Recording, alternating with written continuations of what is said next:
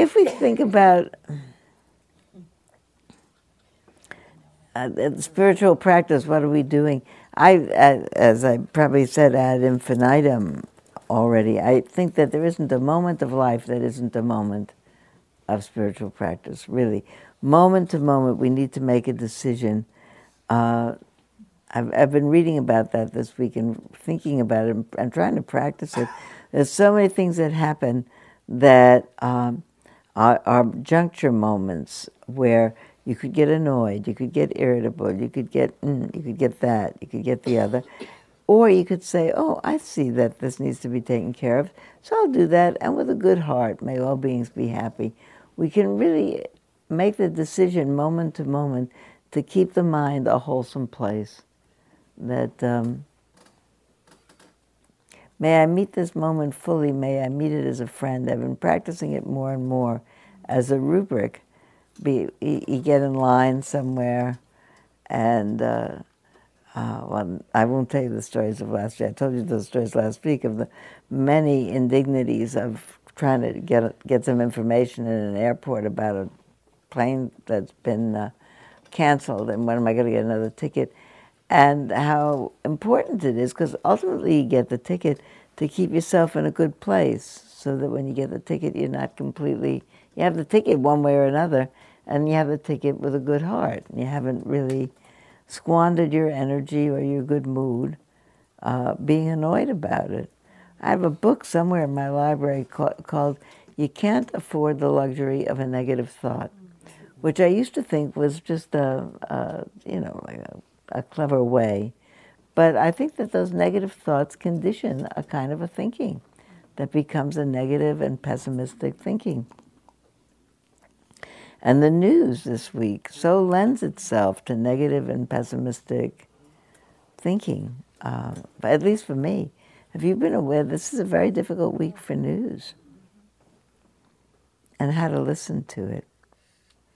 I want to talk about a lot of things, but I did want to talk about maybe spending a little bit more time each time on reiterating actually some instructions for the contemplative practice. I think about the life as practice, but actually the time that we're sitting down, talk about what are you actually doing when you sit down.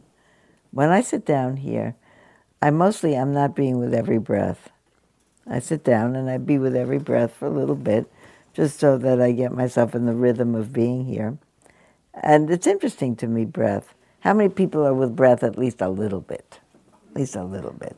It's interesting. Breath comes in, breath comes out, and you don't have to do anything about it. I go to sleep, I don't stay up all night, breathe, breathe, breathe, breathe. I mean, the body breathes by itself, and more or less in a rhythm. And if I bring my attention to it, it's more or less soothing, because it's rhythmic. It's like being by an ocean that goes in and out, and you listen to the waves, and they start to make you sleepy, in and out. So when you get in a car and it rocks from side to side, or you're in a hammock, rocks from side to side, there's something about a rhythmicity that starts to play in your body that actually settles the mind down. And then my practice is just to sit here happily. I don't know, it doesn't matter to me that I catalog, that was an in, that was an out, that was an in, that was a big breath, that was a little breath. Matters to me, and thoughts go through. Remember to shop on the way home. Okay, it's gone. You know, because thoughts arise, like breaths arise, thoughts arise. The thought machine is doing its thing all the time. But it doesn't need to create any kind of a problem about it. It just does its thing. Sometimes it thinks, including all kinds of thoughts, ignoble thoughts, critical thoughts. I thought I would read, this is out of Sunday's New York Times. I do read the newspaper, and on those weekends that I have the luxury of being able to read the whole newspaper, I think about that there's more information. I read this somewhere, I don't remember the exact statistic, but there's more information in one Sunday New York Times than there was in every library in the world in 1600 or something. There just is so much information. It's probably undoubtedly more information in my phone than there was. But as I read all kinds of interesting things, and I remember last week we talked about when do we really see an authentic way that unbeknownst to me, I have certain preconstructions, belief systems, opinions that cloud my mind, but I don't know that they're there clouding my mind. And then I think that I'm getting a whole picture, but because of my biases, I'm probably not. So, lo and behold, here's a report of some some person talking about that very same thing. And then the one day this week, I had a meal with a friend of mine who's been very active on the diversity committee for Spirit Rock, very much interested in making sure that Spirit Rock appeals to as diverse an audience of people as we can. It's a particular kind of, because we live so far out in the valley here, it's more difficult to access for people who don't have a personal vehicle for transportation. Because we meet on a Wednesday morning, it's more difficult to access for people who don't have a flexible work schedule. Because we teach a meditation that we sometimes suggest would be good to take a week or two off to go and do in an intensive way, it also makes it more difficult to be widely accessible across socioeconomic boundaries. So we're thinking about all different ways to make it different. The things that you don't notice sometimes because you haven't been alert to what our own blind spots make us blind to. This is by a person who teaches diversity. Some months ago, I was in the Memphis airport preparing to fly to New York. While I was sitting at the gate agent announced that our flight had been delayed 45 minutes. Almost immediately, a voice bellowed from behind me in a deep Southern accent, "You talking to us, lady?" I turned and saw a man I would best describe as Santa Claus with an attitude. Mid-60s, white beard and hair, wearing overalls and a flannel shirt, car magazine in hand. I have to admit that I thought I had him pegged, as if his whole life experience could be summed up and understood in that moment. When it's time to board the plane, I walked to my aisle seat, and who should be sitting in the window seat but the angry Santa himself. Once we had taken off, I did some work on my computer, and my neighbor read his car magazine. We kept to ourselves for the majority of the flight. As we approached New York, the pilot announced our final descent. Experienced flyers know that this is a time when airplane chat often takes place because it's safe to start a conversation with someone without fear of getting stuck talking to somebody for 2 hours. Turning, I asked him, "What takes you to New York?" "I'm going to a professional meeting," he responded. When I asked him what he did for a living, he answered that he was a radiologist. Despite being a diversity consultant with 30 years of experience, I'm embarrassed to admit that the guy I had perceived with this guy I had perceived him as a person of lesser education, and here, in fact, he was a physician. And to my surprise, it didn't stop there. When I asked him if he had a particular area of interest within radiologists, he said that he was using active brain scans to examine how humans respond to stimuli, especially when they interacted with different types of people. Is that funny? It turned out that he was working on an area especially interesting to me. If I hadn't been, it hadn't been for my immediate stereotyping of him, I might have learned many new things about the brain during the nearly 3-hour flight. You would think that as the founder of Cook Ross, an international diversity consulting company, I would have known better. Yet the unconscious mind plays tricks on all of us in that way. Every day our biases determine what we see and how we judge around us.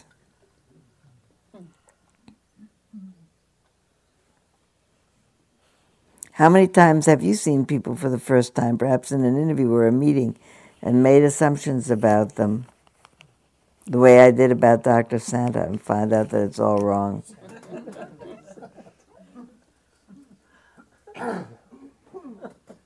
That you don't know. I thought about that one day this week. I was someone had the TV on in the next room, and I was doing something in the other room, and I heard a commentator who was saying some things that sounded eminently sensible to me. I thought, oh, that sounds good. Then I walked on in and found it was a person who formerly I had a very negative opinion about, but I haven't heard this person in a long time. Maybe they changed their mind. But then I accidentally heard him saying things that I actually approved of. So now I could look at him a little bit, but I see how complicated it is to meet people afresh. It's been terribly difficult for me to read the papers this week. Somebody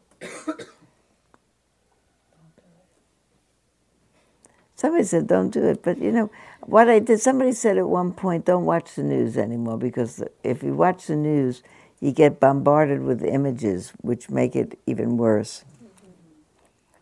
Somebody else says, really, maybe you have to be bombarded with the images to really get it, that it's as horrible as it is. And I keep thinking, what do I want to have from this? I want to be able to respond. What's the best I can do? And yesterday I was quite despairing about what was the best I could do.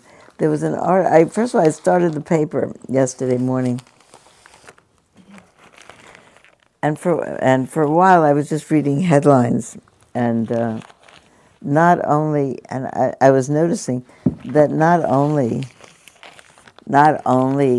was it increasingly terrible and in Gaza, but that in Texas, abortion providers.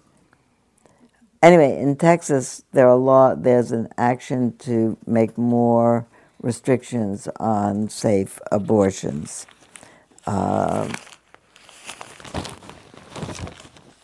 In Iraq, Kurds are battling Sunni extremists. India is shaken by a case of Muslim men missing in Iraq. What made yesterday worse in all of these, I was going to read, although it stopped being funny at a certain point. I was going to read where all they were fighting with everybody else. But I even went so far as to Google out the lyrics from "They're Rioting in Africa." Do you remember that? Yeah. Who were they? What group was that? They're starving in Spain. There's hurricanes in Florida. And Kingston Trio. Texas needs rain. The whole world is festering with unhappy souls. The French hate the Germans hate the Poles, Italians hate Yugoslavs, South Africans hate the Dutch, and I don't like anybody very much. But you know, I thought of it while I was reading the paper, and then I thought, that's not funny. It was funny maybe when the Kingston Trio sang it in 1966. Maybe it was funny. But it's not funny anymore. As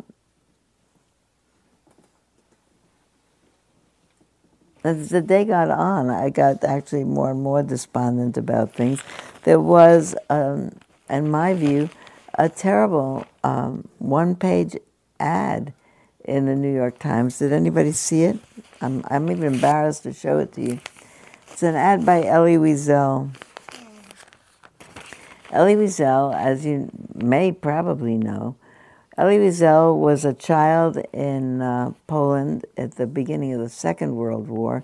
He He was 15 when his family was rounded up, and he as well, and brought to a concentration camp. All of his family died there, and he, by some luck, managed not to die, managed to make it out, managed to come to the United States, managed to get an education, managed to become a tremendous leader, managed to write many books, the first of which is called Night, about his experience of what it was like to be a 15-year-old with your father interned in a concentration camp with such barbaric conditions and treated so cruelly, and see everybody die. And for a long time, I really admired him tremendously as a spokesperson for peace in the world. He said, never again. And I take that never again as never again must that happen to any group of people. Never again. We have to, not never again to the Jews, never again to anybody. So I really was quite dismayed. Maybe you'll feel otherwise. It's a whole page in the New York Times that has a headline, which just I find appalling. Maybe you'll find something else. It says, Jews rejected child sacrifice 3,500 years ago. Now it's Hamas's turn. I think that's mean. Now it's what? Now it's Hamas's turn. I think that's mean and gratuitous. I don't think that what Hamas is doing is child sacrifice. I think Hamas is doing what beleaguered and oppressed people think they have to do to fight back. I also think they don't have any place to put their armaments except in places where there are people, because Gaza is very crowded. And even if they are putting them there thinking that they are putting people in peril and they're willing to take the risk, it's because there's nothing else they can do. I don't agree with the goals of Hamas, which is the extermination of the Israeli state. But I don't think that anyone, I don't think it's right to malign anyone. I don't think it helps anything. And I think that the Palestinians that are getting killed, the Gazans who are getting killed, nobody is purposely putting their children up for sacrifice. And I think it's a low and mean-spirited blow. And I was quite dismayed about it, really unhappy.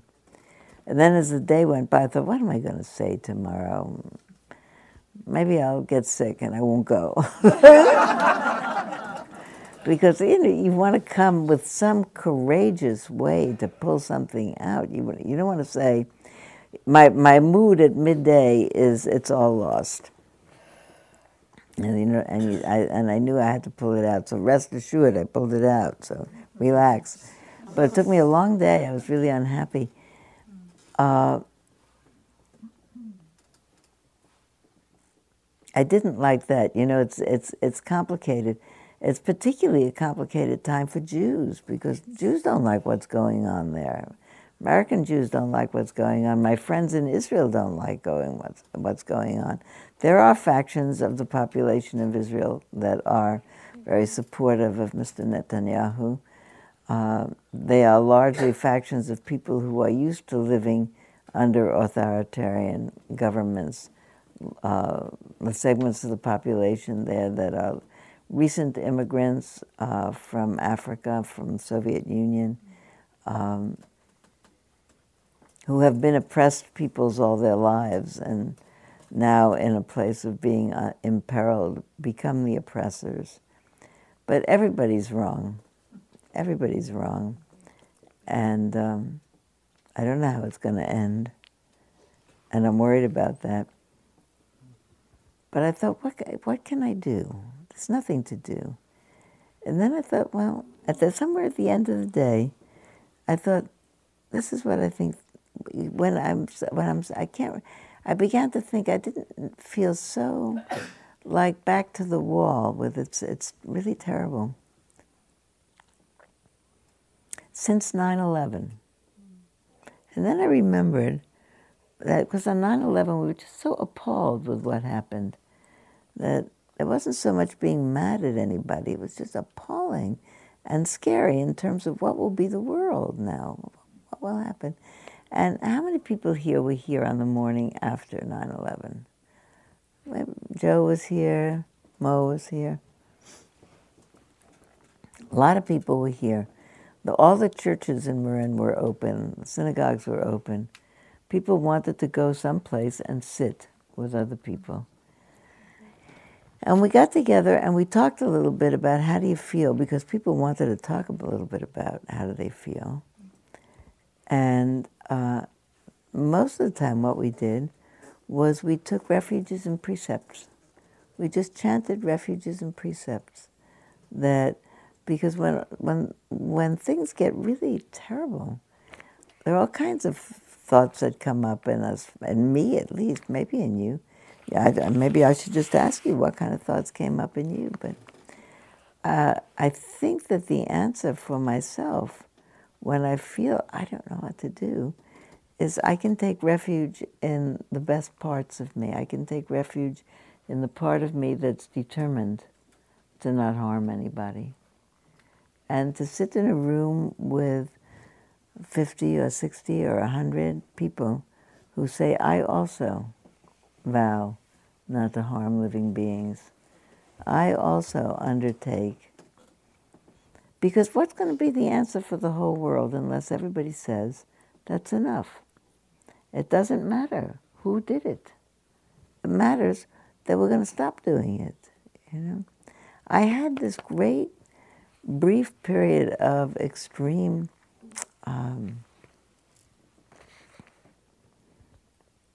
optimism at the time of what we were calling the Arab Spring,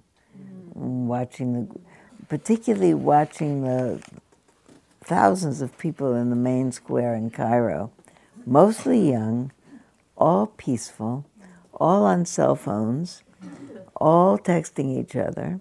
And I had a feeling that half the world is under 25. They all have cell phones. They could all text each other and say, listen, we need a planet. These guys are messing it up. Let's just stop. Everybody, put down the arms. Everybody's always making money on selling guns to this one and that one and that one and that one. What about stop? What about everybody said, that's it, I'm not going to fire a gun. James Brady died yesterday. Yeah. Do you remember James Brady? Yes. Who doesn't know who James Brady is? Harrison, do you know who James Brady is? So there's a picture of him. He never really got himself completely back. But neither do we have effective gun laws. Since that attempt on President Reagan's life, people are now opening fire in movie theaters when people text. I mean, you know, in certain states you can walk around with a gun in your handbag. I mean, that's alarming. What if everybody who's under 25 in the world said, I am vowing to stop fighting? Somebody would have to say, we'll get everybody fed. You all stop fighting. 1, 2, 3, no more fighting. And we'll get together the people who run the world and have the money. And we'll get everybody fed and inoculated. And we'll build some schools. Every one of those missiles in that missile dome that's presumably counteracting the hundreds of missiles that come into Israel every day costs $100,000. Every one of them could build a school. Every one of them could build a health clinic. What are we doing? We're really throwing away money.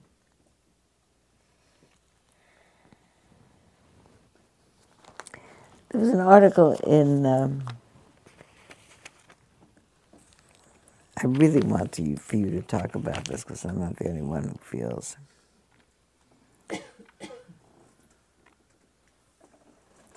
There's an article in last Sunday's New York Times about a man who says, you know, I'm a congenital pessimist. Anybody here thinks they're I'm not. I'm an easily cheered pessimist.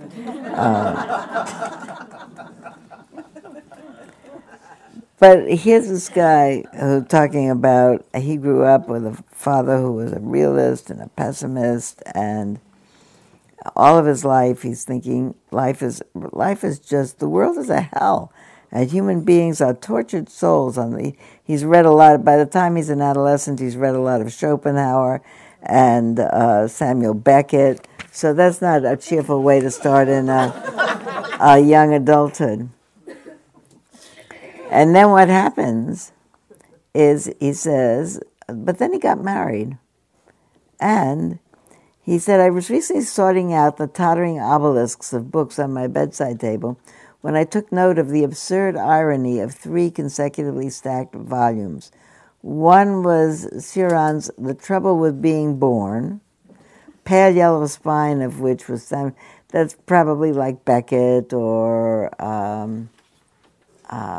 Sartre. The trouble with being born is then you're in this world that's okay. Pale yellow spine of which was being sandwiched between two much more colorful titles, sandwiched between Dora Goes to the Dentist and The Little Blue Truck.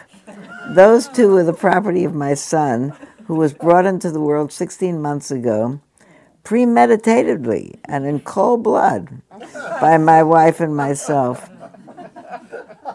The intertextual incongruity of this little stack of books struck me as a comically blunt symbol for some deep and unresolved inconsistency in my life. The occasion of my son's birth in March of last year is one that I recall now through a revisionist haze of delight. At the time, what I mostly felt was a potent combination of pity and anxiety because I looked down at him in the bed between his dazed and exhausted mother, his head coned by the pressure of the birth canal, his impossibly tiny and yet anatomically correct fists raised in a tremblingly ambiguous gesture of defiance. It was clear that he was not at all happy about the situation in which he'd suddenly been forced. He was confused and terrified and furious. Oh, but that's his gloss, of course. He could have been just moving his little hands around. I remember telling him that I was sorry and that I loved him and I would make it up to him in whatever way I could.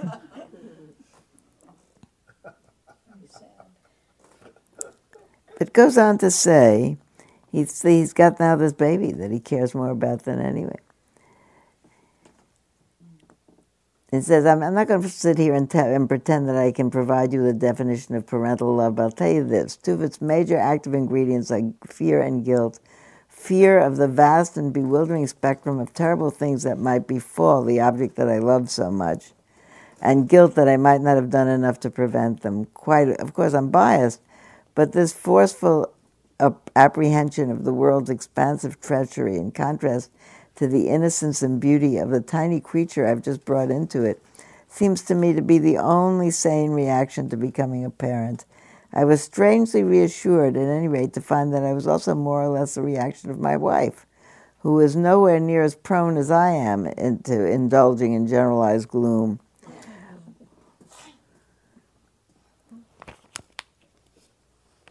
One night, as our son slept in his crib beside our bed, she said something that struck me with its tender severity. She said, I'm not sure if I knew him I was going to love, if I had known that I loved him this much, I'm not sure I would have ever had him. But then more recently, the 3 of us were hanging out during the 20 minutes or so between his bath and bedtime. We were playing with one of his current favorite toys, a pleasingly old-school setup where you stack a selection of colored wooden rings on top of one another onto a conical tower. I was helping him out a little and amusing him by obnoxiously shouting boom in the manner of a pro wrestling commentator every time the ring slid down on the wooden pole.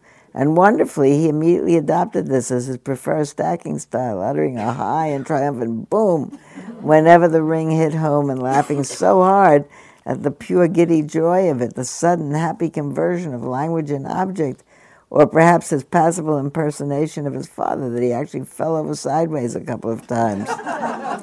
And then he did a thing he's been doing recently, which I hope he doesn't stop doing. He climbed up into his mother's lap and embraced her, And then he leaned out and pulled me in by my hair so that he'd positioned himself in the middle of a little group hug, a solid core of love that in this worst of all possible worlds was for the moment powerless to penetrate. This is the sort of thing that starts happening. It's difficult to keep your faith in pessimism and to remember the aggregate nature of things. Having a child feels like returning some measure of innocence to the world, and this is wonderful. But we're talking about a world with an especially poor track record in dealing with innocence.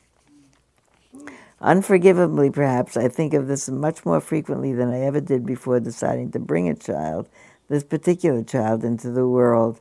It seemed like a remote abstraction before, but it is intimate and visceral now, as close to me as his little chest is when I hold him to my own, after he's fallen and hurt himself or woken up or crying or hungry or lonely, or is just upset for any of the infinite number of reasons to be upset in this world. I wonder how I can reconcile my love for him, my responsibility, with my essentially pessimistic stance towards the world we chose to bring him into.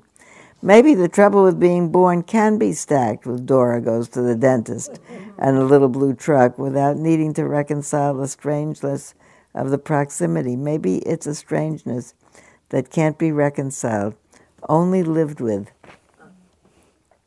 See, that's, I think, the reason that I brought that whole thing in to read to you. It's a strangeness that can't be reconciled, that what the Buddha talked about is the ultimate dukkha of the world on all kinds of levels. As I was reading the paper this week, and at one point I thought I was going to just make a list of all the headlines, but then I thought, this is not funny, because here is an earthquake, and here was a hurricane, and here was a mine disaster, and those are all things that happened that nobody did purposely to one another. And here are people who died in the ripeness of old age, and some not in the ripeness of old age, which nobody did to anything. It's just what happens with people. And here are people like James Brady, who died earlier and more debilitated than he might have if someone hadn't shot him. And here are people shooting at each other in Iraq and in Afghanistan and in Gaza. And there's an Ebola epidemic in Africa. And all kinds of things are happening all over the place. And I was going to make that list. And then I thought, no, I'm not going to do this because it could look like they're rioting in Africa. And I don't want to be lighthearted about it because it's not lighthearted. It's a mess. And then I thought, but it's what it is. It's what it is. I don't want to not look the other. I don't want to look the other way. I want to be able to look and say, well, some of these things are things that happen. It happens because people get born, that they die. And that's just sad. That's poignant because people miss them. It doesn't have the extra problem of people purposely killing them, that people just die. My son's mother-in-law is going to die. It's not an unhappy event. She's 85 years old. She had a very rich life. She has children. She has grandchildren. She has still a husband that she's been with all this time. She is very pleased with her life and likes looking at the pictures of it. That's not a dukkha death. That's like a normal death. I hope I die like that. The dying that's extra, the dying that we're causing by not bringing medicines to all the parts of the world where they could be, by not addressing oppression in all the ways that it could be oppressed, by not stopping those wars.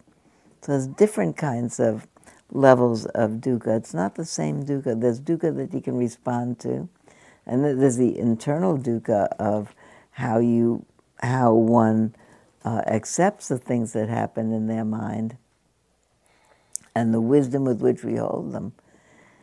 But there's also the ability to respond and respond to compassion. Well, I was thinking sometimes I hear as wisdom, well, that's happening in the world, all these terrible things because of greed, hatred, and delusion. So what can I do about it? I don't find that, I think it's probably true, but it's happening because of greed and hatred and delusion and the feeling that my country has to be separate from yours, or I have to make money selling armaments, or all the greed and hatred and delusion that fuels it. But that doesn't mean, even if that were true, that I shouldn't do what I can do. about that. If I can't go out and end the greed and hatred and delusion, or if I can't write the ultimate text that's going to change the whole world, at least I can in my communities not lose faith. And remember that in the world, someone once asked me a long time ago, probably in such a similar discussion, where I said, given it all, I really, really do not want to lose faith. And I think it could be different. I think people could take out their cell phones and say, let's all stop. Let's just all stop. We're all going to put down the guns, pass all the laws to have all the guns you want. Nobody's going to fire them anymore, or whatever. And we'll share all the food, and we'll share the medicine. And people say, you really think that could happen? Really think there could be a new world? The planet is dying. Really the fish are dying. That was another big article this week. The fish are dying. You think it's going to happen in time? And I said, I don't know. But this I really take some courage from. I don't know, maybe the planet will die. Maybe it probably won't die in my lifetime. But I think about my grandchildren who are going to live another 60 years. I'm really worried about what it's going to look like in theirs. But even if it doesn't pull itself out and this experiment doesn't end well, this experiment of life on Earth, I want to be in the end in that group of people in the world who are going to be the consolers at the end. There's going to be people who are going to be saying, woe is us, look what's happening. And they're going to be the people who have practiced consolation and compassion, who are going to be the consolers. Towards which end, I'm going to look for those precepts that Larry Yang wrote, that John Mifsud sent to me. There they are. Because I thought we would do this as a joint project. How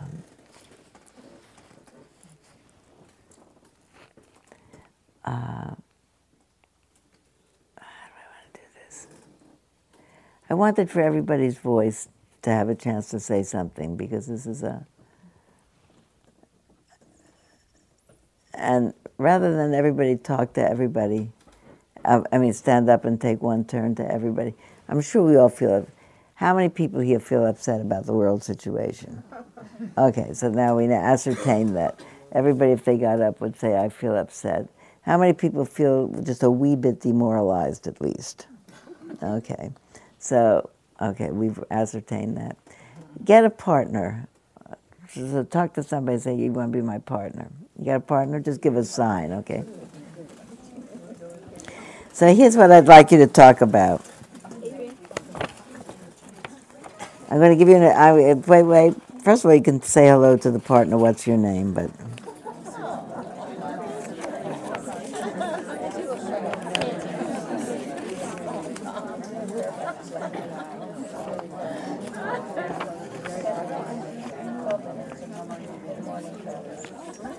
okay, ding.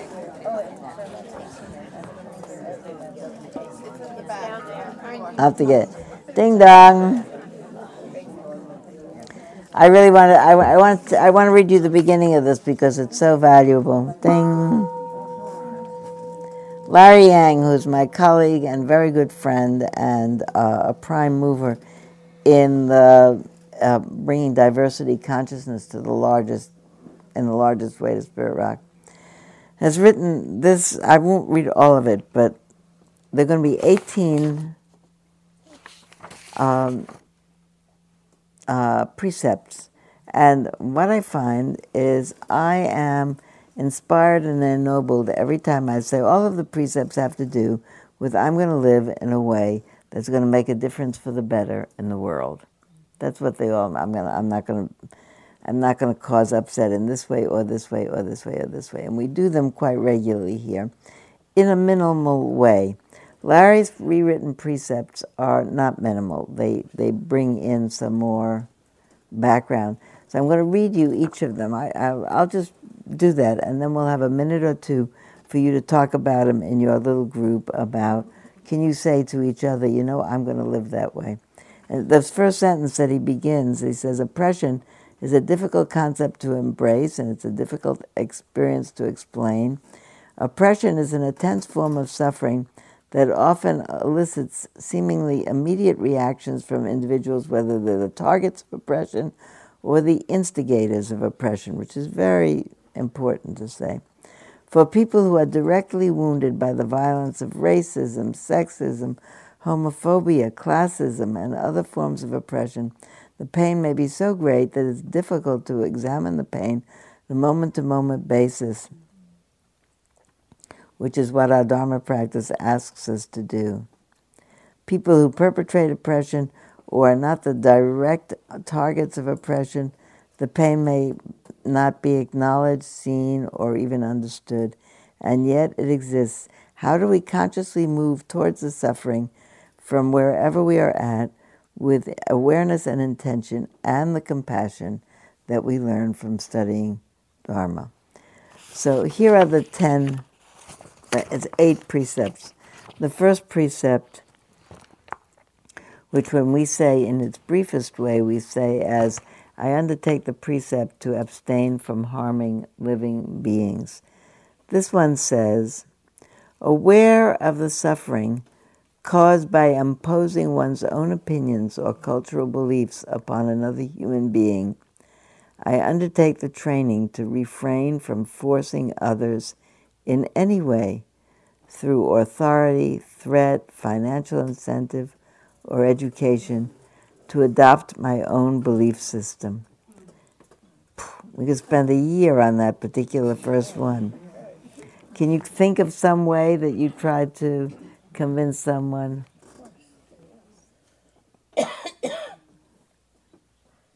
I'm amazed at what just came up in my own mind that I hadn't even thought about. Maybe we'll never get past one on today. Maybe. Then we'll do the rest of them next week. I commit to respecting every human being's right to be different while working towards the elimination of suffering of all beings. Can you think of that in your life? Who had a view of this? Aware of the suffering caused by imposing one's own opinions or cultural beliefs on any other human being, I undertake the training to refrain from forcing others in any way through authority, threat, financial incentive, or education to adopt my own belief system. I commit to respecting every human being's right to being different and to work towards the elimination of suffering in all beings. I would like you to have a discussion with your partner. Who hasn't got a partner? Everybody got a partner? You have a partner? Everybody's got a partner? Okay. If we have any leftover one, we'll put you in a partner with 2 other people. Everybody a partner? Go. Have a conversation. And A could talk, then B could talk, and then A and B could talk together. So there you go.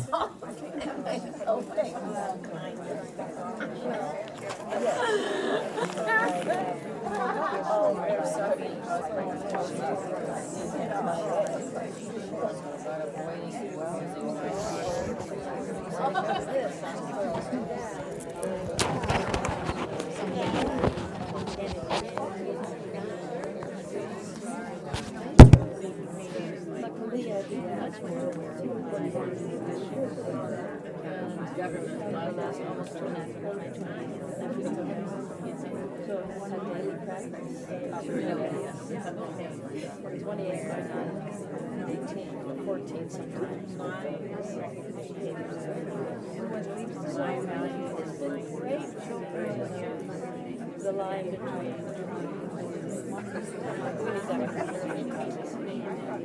versus he does it differently. It's different. It's not bad. It's not right over 2 weeks. And character. It's been awesome. And then I look back at all the irritations whatever the nonsense was. Whatever. So, I'm grateful for 8 years of this. Always one guy, my nephew. And every year there's something about something So I even want to change that in them, which would be a good thing. However, that's not my job. And I recognize that in me. I recognize that's why I came here. That's how I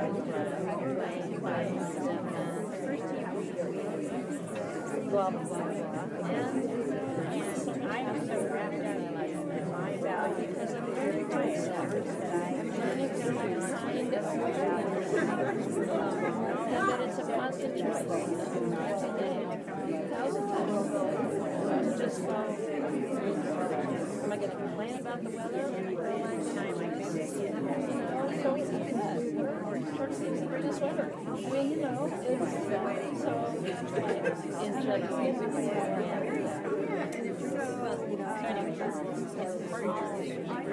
Like that. Yeah, that's a big one.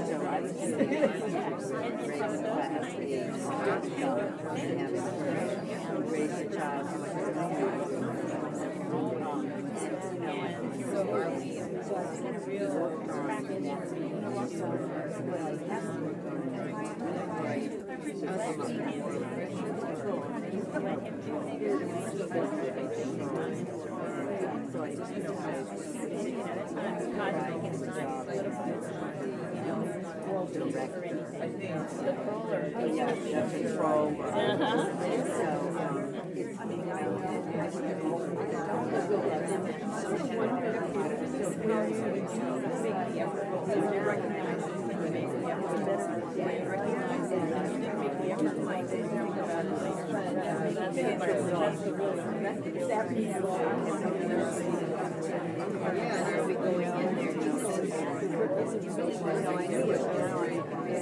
The goal is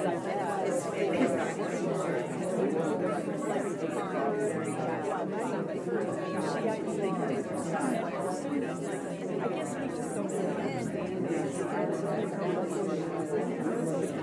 but I mean, it's going to take a whole lot of sharing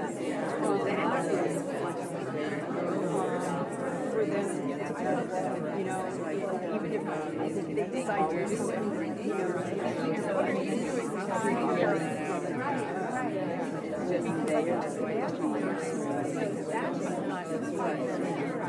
more than that. It can use to signify really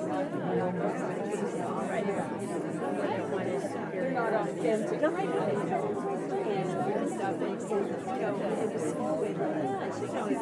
I live in a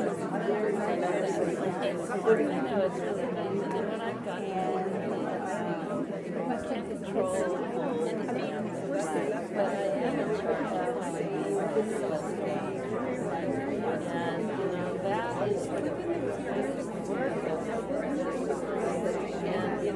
the activity and it's becoming but as soon as that quick reactions like that now I they really be a choice and really take it really check what am I really doing and what's with you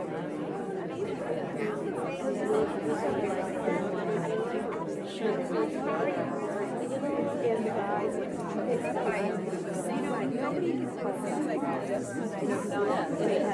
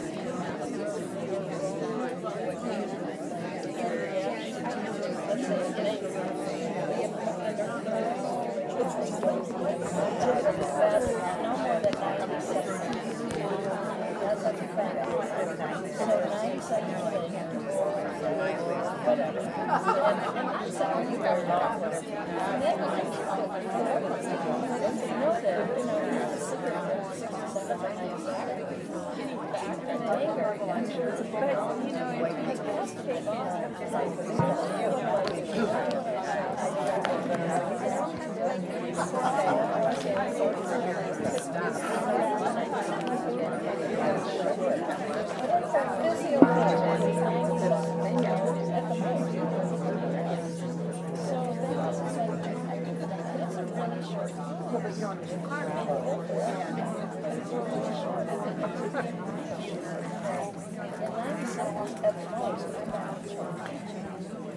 This is just a. This is just a.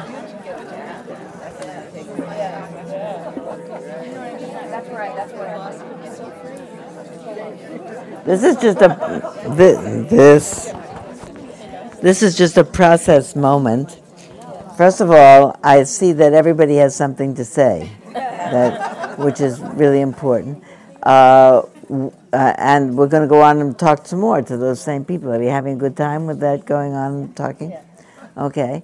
Do you want to continue on that one, or do you want precept 2? Precept 2? Okay. Huh?